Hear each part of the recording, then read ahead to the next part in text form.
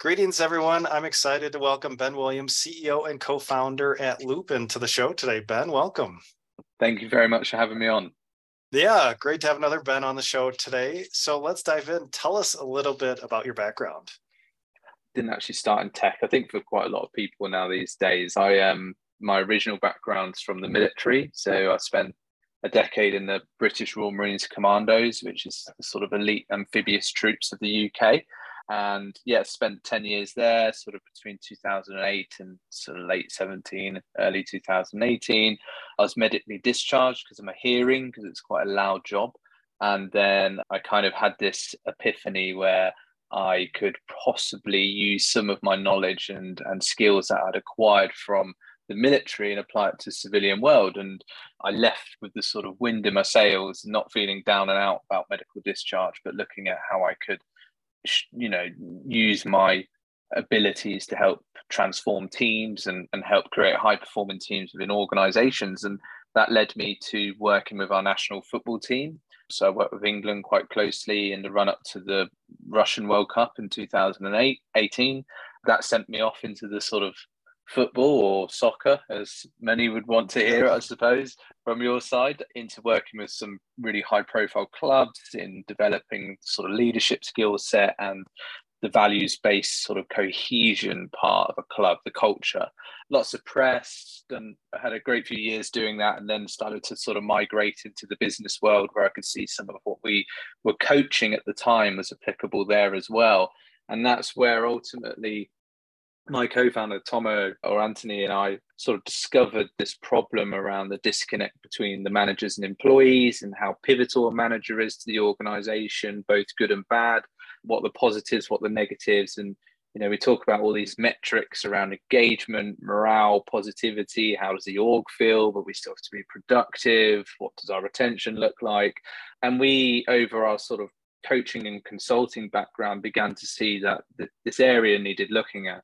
And when COVID struck, obviously that took away quite a lot of holistic workshop coaching and physical coaching, which we were doing at the time.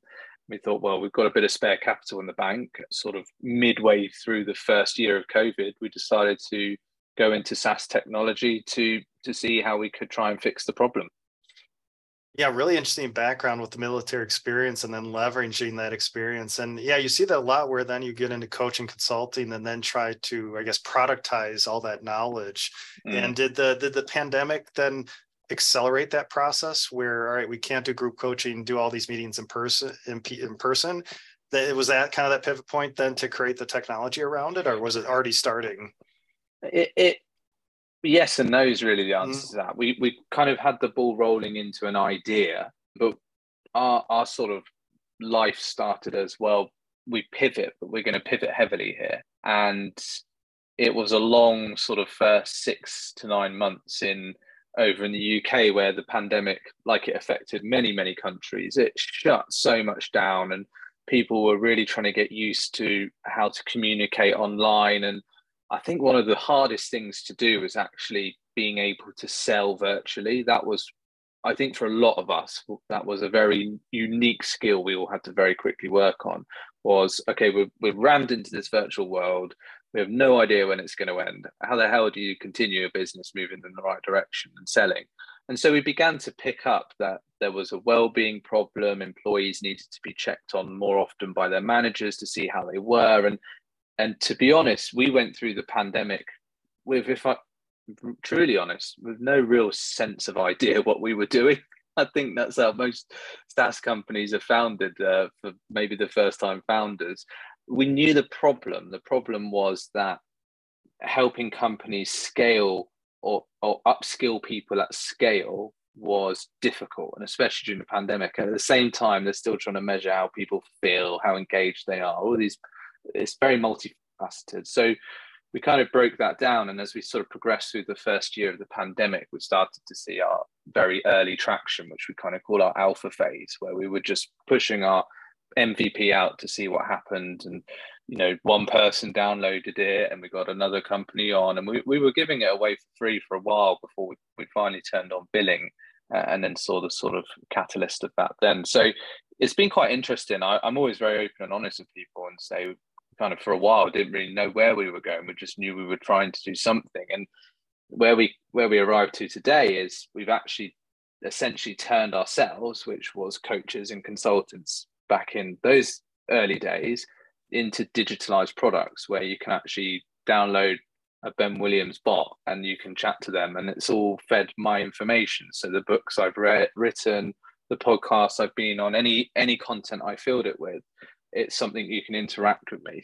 And so I can deliver training, and now I can then sort of also deliver in my help bot, as we kind of call them, that you'd be able to interact with that when I'm not there, and it'll give you the material unique to yourself, and you can ask it questions. And then we've leveraged that technology into, you know, how does a company feel? How are the team at the moment? What does a manager do about that? And ultimately trying to take a bit of engagement, the morale, sentiment of an organization, and applying that data to learning, and kind of for once merging those two worlds that in organizations are treated quite separately, is like, how engaged are they, and oh, we still have L&D over here and leadership development. Well, let's start to put it in the middle a little bit and use data to inform it and upskill people through technology. And that's kind of, yeah, the fast forward motion of where we've arrived to. Yeah, let's talk about Lupin and the products and services, which you're touching upon there. But yeah, how would you summarize that? You know, if I was in a company and looking at this product, because I heard about, you know, employee engagement, morale, retention, upskilling. So what, at a high level, what does the product offer? So we take employee sentiment, morale, engagement data, a wider range of that, but encapsulated within that bubble, and we apply it to generative AI, and we use LLMs to turn that data into actionable daily resources that someone can use, and done in a way that's personalized to the individual user. So maybe an employee within their Lupin experience is feeling a bit low, a bit stressed at the moment. We can pick up on that through the data, and through using generative AI, we can then feed information back to that employee in bite-sized nuggets, you know, maybe a little bit of an action list or some thoughts to think about. We can summarize how they are in a blurb, and all around, hey, you've been like X, Y, and Z. Why not over the next couple of days do A, B, and C? And so trying to educate them on their well-being, but also giving them something to do around it. But again, not more importantly, but where a lot of our focus is how do you create that experience for the manager? So your team's burning out or at risk of burnout. It's highly stressed at the moment. We know that's going to have an effect on absenteeism. It's going to have a knock-on effect on probably retention and certainly engagement and productivity. And for managers, they can be quite overwhelmed in an experience that they're probably quite undertrained for. So then we use exactly how we would use it for an employee, but at a manager level. So your team are like this at the moment. Why not try and apply these methods this week or over the next week? Have a conversation with this person about how they are, and this is how to have that conversation, and really try to make that experience of being a great manager, a great leader, condensed into some actionable insights that's completely related to their team. And ultimately, what we're trying to do is, you know, engagement surveys and all these different things. What a company wants to do is understand how their company is and where it's heading. What we're doing is making that in real time, and then using that data to actually create personalized, curated content for each individual, which they can action and be effective with. Yeah, really interesting. So say as a CFO, if I wanted my finance, I signed up my finance and accounting team onto Lupin, is there some pre-learning that it has to do to understand the roles, the people? And then is it that daily interaction with the application where, say, a financial analyst like, gosh, it's budget season, I'm feeling really stressed, that it then can provide that help?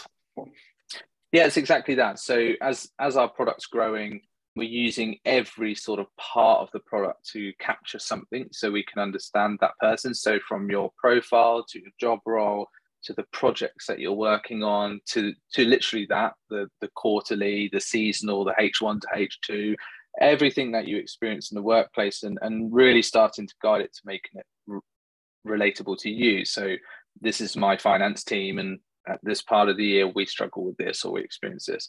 All of this is beginning to be encapsulated into what we do. And the product learns around you very quickly. It learns how private you are or how open you are. It begins to understand how you interact with other people within your team, those stress points of the team, and ultimately how your team is at a time of pressure and challenge is the time that we need to give you some nudges to do the right thing to ensure that you can be effective. Because like yourself, it's very easy when you're leading a high performing team to actually go blinkers on, forget they're there, and just, gun ho forward. And we have to sometimes step to the left and right and just realize that we're leading people forward, and it's not always easy to do. It can get quite noisy, and that's what looping does. It kind of condenses that noise, makes it clearer, and allows you to just have those little pockets of knowledge that makes you effective in your role. And that, to be honest, tracing back many years, comes from the military. We were both very good managers and very good leaders, and there's holes in the net. Not everyone's perfect, but ultimately we were good at managing people, but we're also good at leading. I think the way the business world is, it's very stigmatized towards you're either a leader or you're either a manager, but that role is very blurred now because of the way we work and how we work. And so it's all about trying to encompass it together, use data to inform those action tips, those learning resources, all learned along the way. And the more you use the product, the more it understands you or the team that it's working with. And that's kind of how we sit and how our software works. Yeah, interesting. And when you sign up companies, and I guess it depends on the employee size, but are you recommending that every employee in the company signs up, or is it just teams? Is it specific departments? How do you see Yeah, that progression through the company? it's a big challenge. It's something that we're still sort of working out as we go along. We're really starting to see more markets for us. Like, it's very, a tool like ours, how do your employees feel, and can we help you do something about it? Could be very broad, and it probably is very broad. There's multiple markets that need that support, especially around something that we focus on at the moment around burnout. How stressed is your team?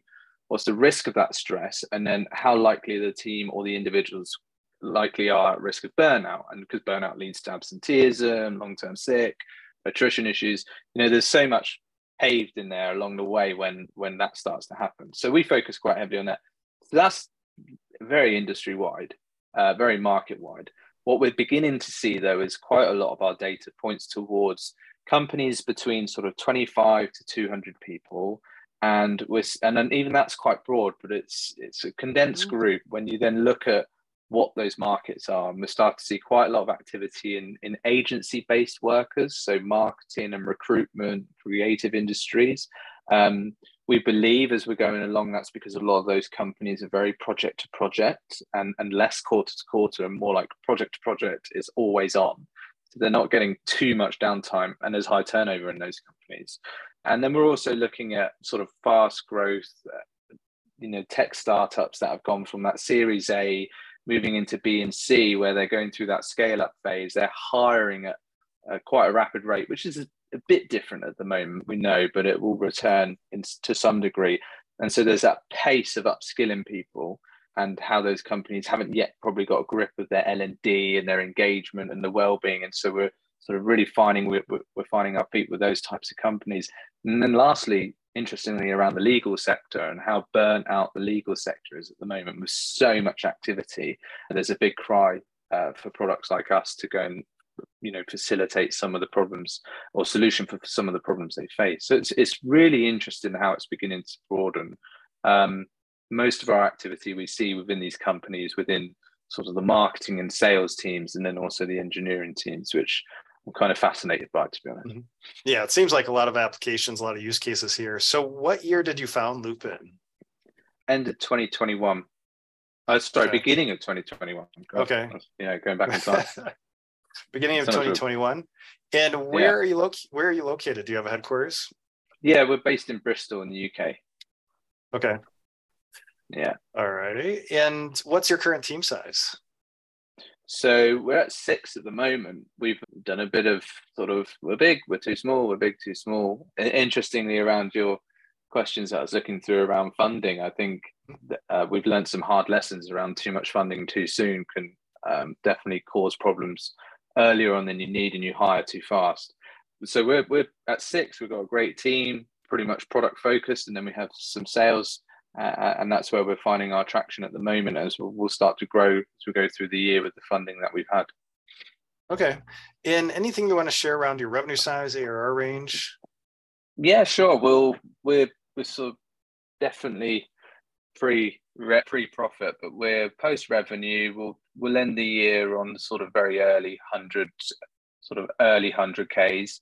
We're starting to see that our subscription model is a lot more deployable and is faster growing than our sort of sales cycle, which we originally intended for enterprise. So looking at those ARR multiples, and we're starting to see a sort of minimum 20% month-on-month growth at the moment with our online subscriptions. Okay, great. So about 100, maybe 100K ARR by the end of the year. Yeah, I'd be pushing to 200. Okay. All right. Perfect. Yeah, let's go. And tell us a little bit about your go-to-market motion. So who are you targeting? If you're right now looking at 25 to 200 employee firms, are you hitting up the people, human resources director, the CEO? Who are you reaching out to find these? Yeah, that again, as you can imagine, within your role and your experience, that's been quite an interesting sort of place to live in the tech world at the moment. Is where's the budget? What's getting a big red line drawn through it, and how do you sort of brace? Which, you know, one of your questions is around what triggers a fundraise. So I can come back to that, but yeah, HR directors is very much the buyer. They're the ones who also want to know and want to help. Interestingly, there's sort of the kind of ops part of the business begins to pop up quite a bit for us now. We very much dedicate ourselves to going afterwards HR and people teams, but we do have that sort of operational interest. And one of the biggest surprises I think we found along our journey in the more recent 6 months during our go-to-market phase is actually the CTOs.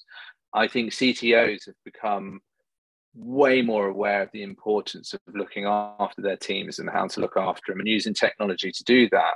And also the extremely high turnover of engineering personnel in the last year or two, and obviously the lucrative sort of attractive salaries that they can get from going to work at one tech startup to the next, or one big tech company to the next.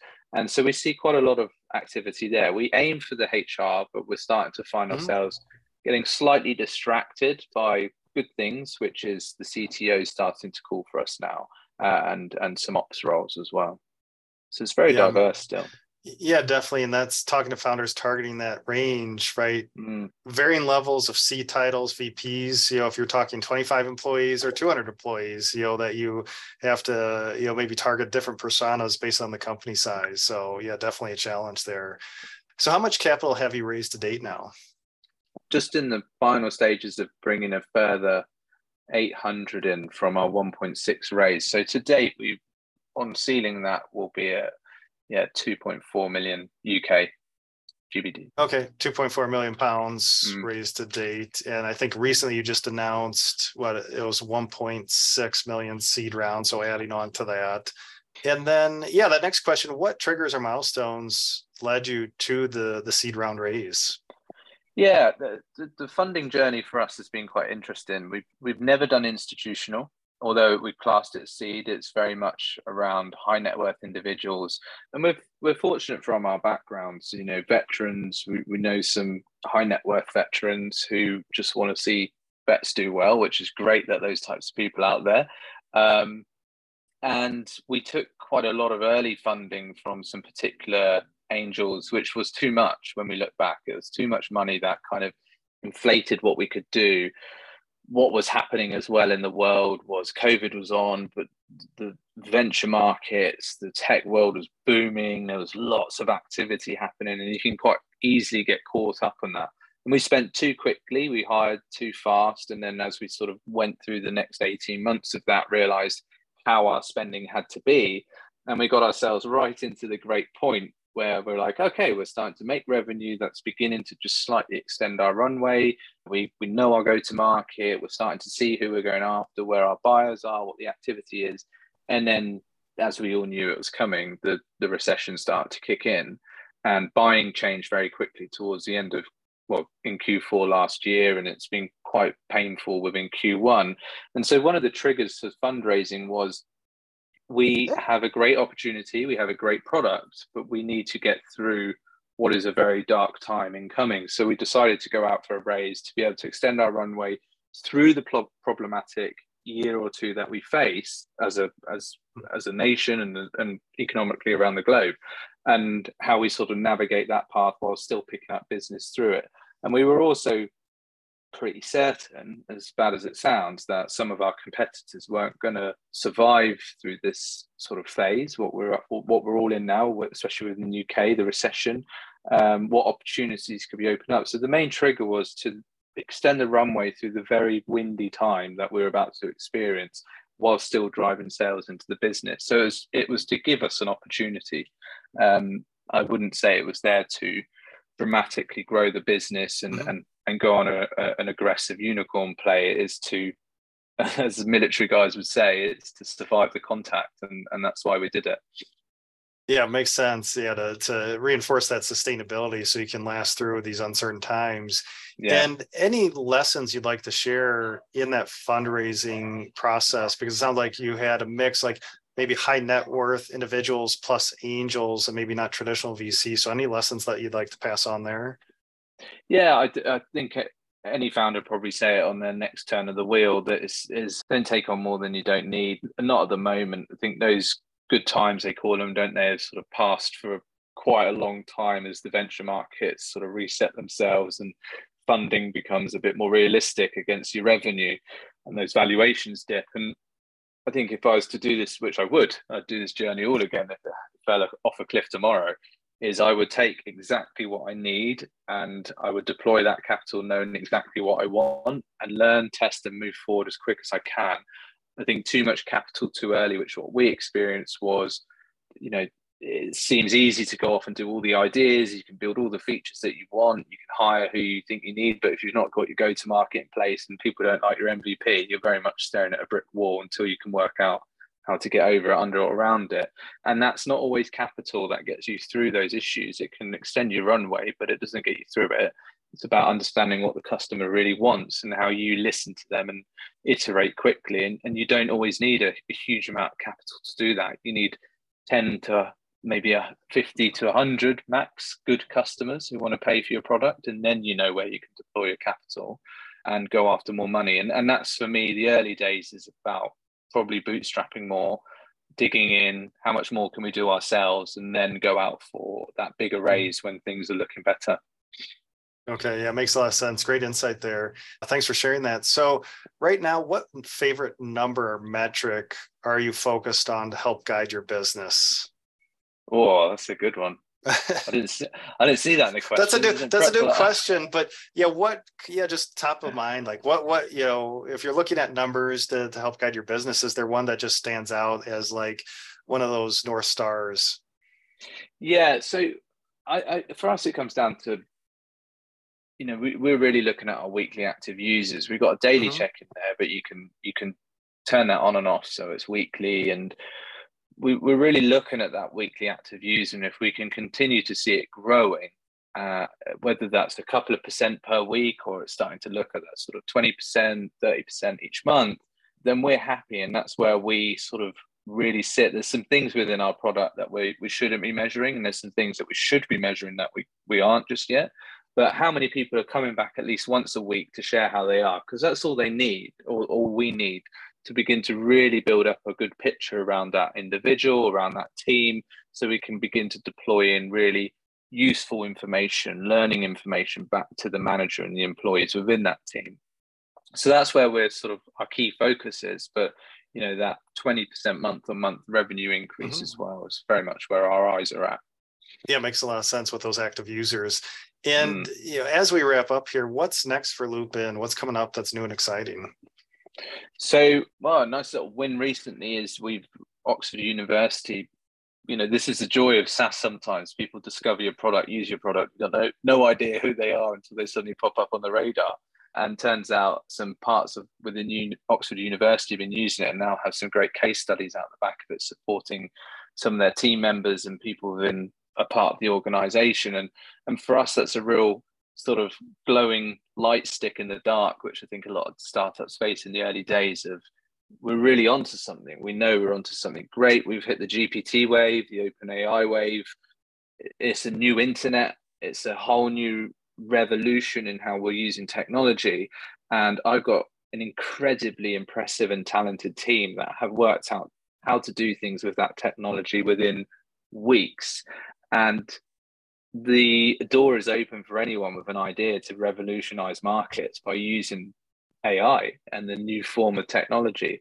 And that's what we're doing. The exciting things are, how do you turn these coaching bots, these ways of interacting with something more digital, into something useful for an actual coach, which they can take to their customers themselves and deploy it in, and then they have a resource, additional resource that maybe their competitors don't have. How do you turn learning resources online into more usable content? How do you take podcasts and turn them into chatbots? How do you completely personalize and revolutionize experiences that have just never been done before? And we've come across the right time. We have the correct technology within our tech stack right now to do exactly that. And I think we're looking quite brightly towards our own future at the moment. Yeah, definitely some exciting stuff coming up. So Ben, really appreciate your time and sharing your background, your lessons learned, your experience. So if listeners would like to learn more about Lupin, where should we send them online? Oh, you could go to letslupin.com, or you can go to an additional page, which is coaching.letslupin.com. You can follow me on LinkedIn, Ben Williams. Should find the bald bloke with the beard with a Lupin sign behind him. And yeah, that's where we hang out. And I'm really open if anyone wants to understand more about what we do, wants to connect. It's ben@letslupin.com, and I'd love to chat with your listeners and see who's interested in Lupin and what they're doing as well. Sounds great. Well, if you'd like to learn more about Ben and Lupin, check out letsloopin.com or email ben@letslupin.com. So Ben, really appreciate your time today. You're more than welcome. Thanks for having me on.